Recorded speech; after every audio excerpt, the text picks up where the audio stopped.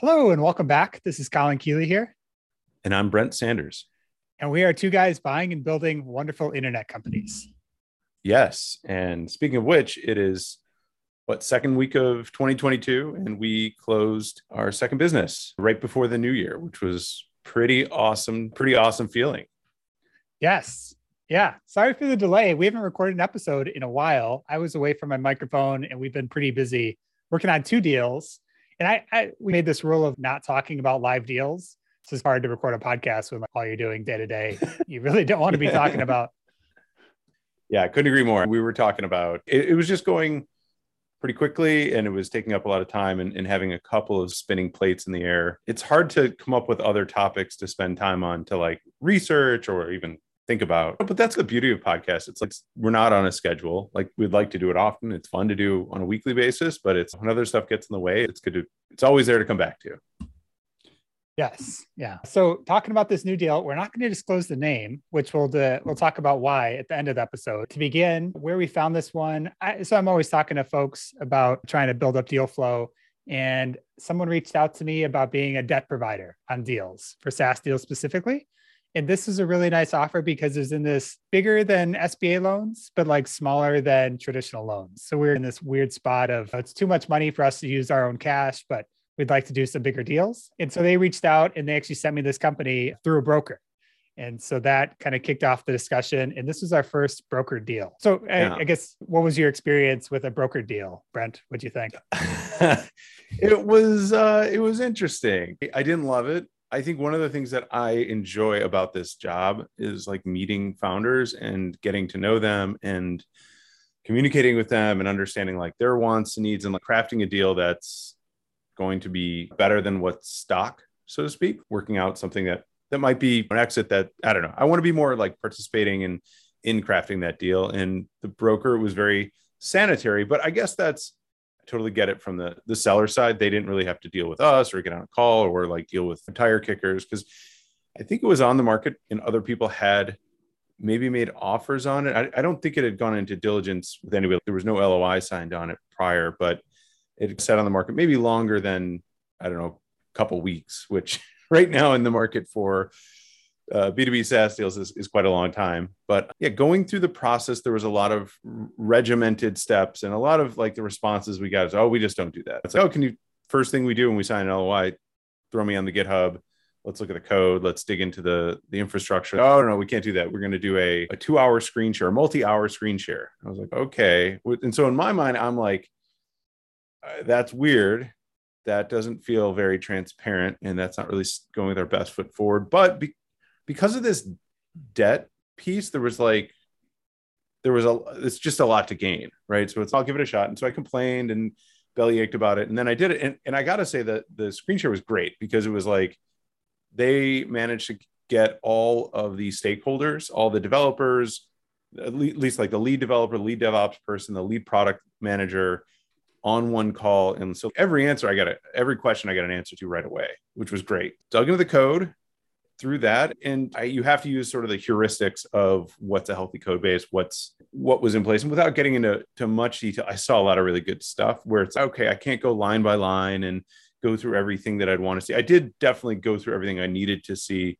And I saw some good, some not so good, but acceptable risk around technology. And yeah, so I kind of came around to it at the end. I was like, no, I don't like the vibes on this deal. I don't like, and when I say vibes, and like just the sentiment, and the broker was just very cold to us. So this is just how we're going to do it. And in my mind, I was 1 foot out the door. I was like, I really don't think this is going to happen. And because of the reasons, it just felt uncomfortable. But once we did that multi-hour screen share, and I was able to get access to a couple of things that I, needed to see, able to make a pretty quick decision. And so we ended up saying, yep, giving the thumbs up there. And then I started getting excited about it. We started to negotiate. And the negotiation process, I feel like, was super fast. Like that was the one thing I really appreciated is we were under a timeline because we wanted to get it done before the new year. So didn't, the seller did. The seller was afraid of tax changes. So he's like, so this has been on the market for a little bit. They had a pretty high asking price. And he was like, I want this done December 31st. Can you get it done? We're like, yeah, we have this financing in order. We can do it. And we made an offer and two other offers came in.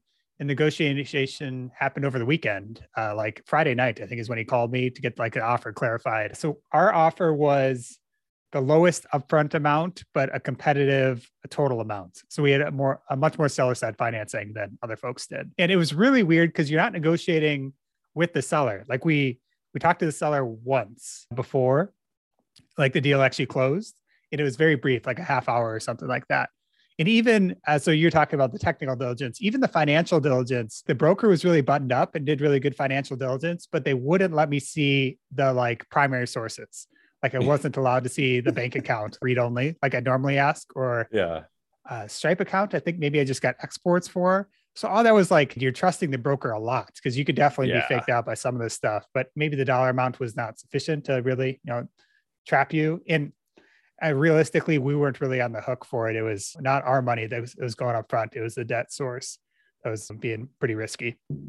And by the way, they brought the deal to us via the broker. So it was like there was some sense of, okay, there's a fair amount of debt going on here. And you guys have basically pre-approved this, which means that you trust the broker enough. So that gave me a little confidence. But yeah, it felt, by the way, the broker was really young. I'm just going to say it. Like he was really young, I think based on LinkedIn, but he had a, very, reputable history and everything else. But I have no track record with him. I have no track record with this firm. Like, it's not like an elaborate fraud scheme, but it could have been, maybe. I don't know. That's where it was in my mind. I'm like, this could totally be, it crossed my mind more than one time that like we could just be like the pawns in some wire fraud fucking mess. It didn't inspire confidence. Even if the broker had an established history, it's like, have you ever seen, what was the movie, The Game with Michael Douglas, where like they spin up, it's basically an experience for him, but they basically spin up a fake office and he goes around from things to things. And he shows up at the office like 3 days later and it's empty and everything's gone. And it's like, oh my God, I've been duped. And so I felt like that a little bit. So I definitely wouldn't feel like that again doing business with this broker, but I also not sure I would do this again with a broker. I don't know. It's definitely, I know what to expect now. The upshot here, though, I feel like the negotiation did go a lot smoother. There wasn't, and when we asked for things, we just said we need this, and there was someone greasing the wheels a little bit, although it didn't seem like this was his top priority, where it's like we wanted to, once I decide I want to do it, I'm like, let's do it and let's get it done right away. And we weren't like getting responses for some things for 4 or 6 hours. And it's like, hey, we're coming up on the end of the year here. We want to, because on our mind, we only had exclusivity until the end of the year. Yes. That was weird. I think that was the kind of strange thing that they wouldn't do. We don't do exclusivity. It's what's the point of the LOI if it can get scooped out from under us? So I get it. Like they're working on behalf of the seller. My favorite thing in the whole process was the $1,000 fee that they charged us. I think that was definitely the point at which I think we were about ready to just be like, all right, forget it. This is weird. Like, so I don't know if it's like a token amount, because it's $1,000 is less than 1% of the deal size. And to be fair, the broker fee here, I think they made like 6 figures. It was something close to 6 figures. So They made a good amount of money because they're working on behalf of the seller. And then to like ding the buyer at $1,000 at like the last minute, where they kept drawing up the LOI and drawing up the documents. It's like, no. I think we're going to draw up the documents. We're the buyer. We have fair documents and everything. At the last minute, they're like, all right, and we need our $1,000 added back in there. It's like, we're going to spike the deal over this amount, which is such a tiny fraction of the total deal price. Yeah. But it was just like enough to be like, yeah, I think your response was like, we don't need your help. We don't need your docs. We don't need the 1,000. We're going to take that out. We don't need any. What did they call it? It was like an administrative fee or something, or service charge. They're like Ticketmaster. Yeah, it was an administrative fee. And I was like, we don't need any administration. Like we have our own lawyers. We've done deals before. Like the buyer or the seller needs administration. That's what you're doing. And that's who's compensating you. So yeah, it was really frustrating, but the whole process, like it did work, and it did work out well in the end. It was just pretty bumpy. And we're all like trying to race because we have 2 weeks to complete the whole deal too, around at New Year's. Yeah. But now it's closed and super happy with, that's the thing that I'm I was very happy. So I started digging into, now that we got access to everything, and we got access to everything. The seller was super organized, had a 1Password account, which is, I'm totally convert. Everything's going over to 1Password now. So every business we start, we've been using spreadsheets or whatever else, which is not great. But then we got an open channel to the seller, and I got to know kind of him and his story around the business. And he seems like a really smart guy, really cool. Somebody I would definitely buy a business directly from again. So if I had to do it over, like, would I rather deal with him? For sure. But would it go as fast? Probably not. Like, it was nice to have somebody who was like on the hook to get this thing done a little bit. So maybe it was worth $1,000 on our end. It really didn't matter. But now that the dust is settled and we're off and running, like, super happy with the outcome. Yeah, it all worked out. I wish we were able to talk to the seller earlier, because we were, I think, misinformed about a few things around the deal that got cleared up once we actually started talking to the seller. So all that stuff was pretty weird. Nothing bad came of it, but it was just like, if we could just talk to you earlier, we could have settled this better. And yeah, I would say almost everyone in this space is pretty cool. They're doing the same thing we are, but it's been a great relationship. Hopefully we could buy something else off them in the future. Would you ever start a brokerage? You definitely could. And I know this is a thing that people do, especially search funders or something. Like, you see a bunch of deals and you could pawn them off to other people and manage the relationship. I don't know if I would. I guess it would be easy to fall into that based on where we sit right now. Why do you ask? I'm just curious if we think that model, I don't know, we had on prior episodes, we've talked about like standardizing the docs. We talked about how can you make this like a more transactional and easy to do thing. And I would say they tried to get you into, I think they tried giving us their attorneys too. If you need an attorney, we'll give you one. We'll even give you the purchase agreement. I took that as maybe that's like a malicious thing. They're trying to just get the best terms for them as possible. But could you position yourself as like an arbitrator of market terms and fairness versus just trying to get the seller the best deal possible? I guess you probably wouldn't attract people who are really trying to maximize, which is really what a broker should be doing, is like trying to maximize the sale price. But if you could just be like, hey, we see all the deals, we know what market terms are, and we'll make sure that this sells in a fair and market oriented way, or like at least drive those terms, that might be interesting as an extension of the way of standardizing. It's just becoming a broker. But I could see like a micro acquirer being that. Hey, we get the people together, and then, hey, we have a way to transact and close. It's what I'm thinking versus a brokerage. Microacquire is trying to do that. I wonder if you could ever do it fully. If you're the seller and you want the easiest experience possible, you need this intermediary to make a nice prospectus, sell your company in the best way possible, do a bunch of research. Microacquire is never going to spend that much time doing it. So it's always going to fall on like the seller's job. And a lot of these people are like pretty technical. They're not marketing folks. They're certainly not writers. They're not financial people. So there's always going to be a place for the broker. I don't know if we could do like a broker light where we just kind of dial stuff up and do all straight market terms. There's definitely some possibility there. Yeah, it's interesting. But yeah, the deal's done. We're happy about it. Really excited, spinning up. Part of what we're doing a 30-day transit because it moves so quickly. We just asked for, hey, keep running the business for 30 days. You have your dev team, you have your support team, and it's given us a chance to spin up our own dev and support teams, and they're working well together and transitioning over. And then, start looking at the product, start talking to the customers, and start doing some marketing. Yeah. So do you want to talk about why we aren't saying the name of it? Sure. Yeah. I'll even throw it out there that we're doing this building in public thing, but I just don't really see what the upside is necessarily. If you want to email me and ask me, and you seem like a sane person, I'd be happy to tell you. If you want to, prove that you're not a psycho or not somebody malicious, but I just don't really see what the upside is. Like I guess we'll probably end up putting it on our site in our portfolio anyways, but I've said this to you, I just don't really see what is the upside of after every deal we do, we push the name. Even if you have the best of intentions, it just doesn't seem like a great idea. I also think that from a tech perspective, it's not great for this business in particular because there could be security issues, right? Like we don't really want to disclose that from are we opening ourselves up to a vector of attack that we're not thinking of? So it's like just better to be more buttoned up about it. Yeah. So I actually wrote a nice thread, like a Twitter thread of we bought this business. This is why we like it. This is what we don't. This is what we plan to improve. And then I was thinking about it. Do I want to disclose this? In the morning that I wrote that was the same morning that Nick Huber, Sweaty Startup on Twitter, kind of was getting, canceled and attacked. So he says he definitely plays the game on purpose where he says outlandish stuff. And I think he knows it's outlandish and it blows up.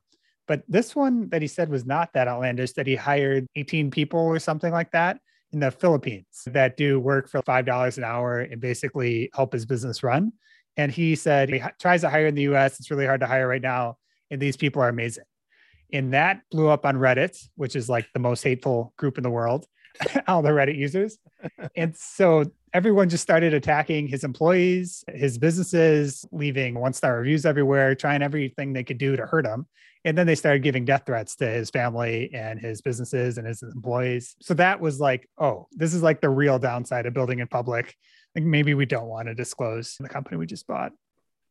Yeah, I guess the idea is that if your ethics or your like business practices aren't generally accepted by some group of people, and the thing to mention here, it's like, who knows who these people are, but in my own mind, it's I go on Reddit. I like Reddit, but it's like gamers. It's generally, I'm almost 40 years old. Maybe I'm too old for it, but it's a wide range of ages. But I think it's generally people who are super active on the internet. Like me, I spend at least 8 hours a day near a computer or on a device of some sort, and it's real easy to tweet. It's real easy to send hateful messages. It's real easy to do all those things.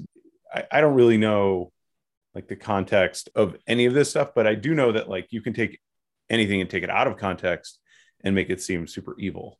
And so he's just said, was he saying I've fired a bunch of other people, or that might be implicit in what he's saying?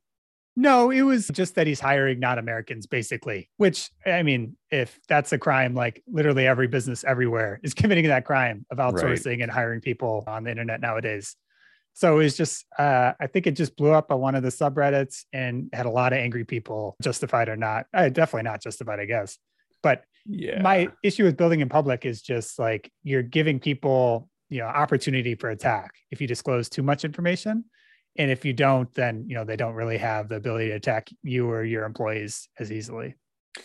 Yeah. Going back to building in public, but then there's also just like tweeting in general. I don't even see the upside. I keep my Twitter account light and stupid. Like it's I know you can make friends on Twitter and unbelievable access to people that you otherwise wouldn't, but I'm like old school on the internet from the sense of you have a handle or a screen name, and it's this idea that here's who I am. Like even setting up the account initially, I don't feel all that comfortable doing that. I don't want really IRL friends from the internet. Like I have internet friends and I have people that I know in real life, and what I talk about with them are vastly different. You can be incredibly hurtful and painful. And I've spent a lot of time on message boards in my early 20s, like in college. And again, when there was no one would put their full name as their handle. It's like a pseudonym or like a screen name. And I guess the down to that is that you can still do that on Twitter. And so there's a group of people on Twitter that put their full name and their identity and talk about themselves. And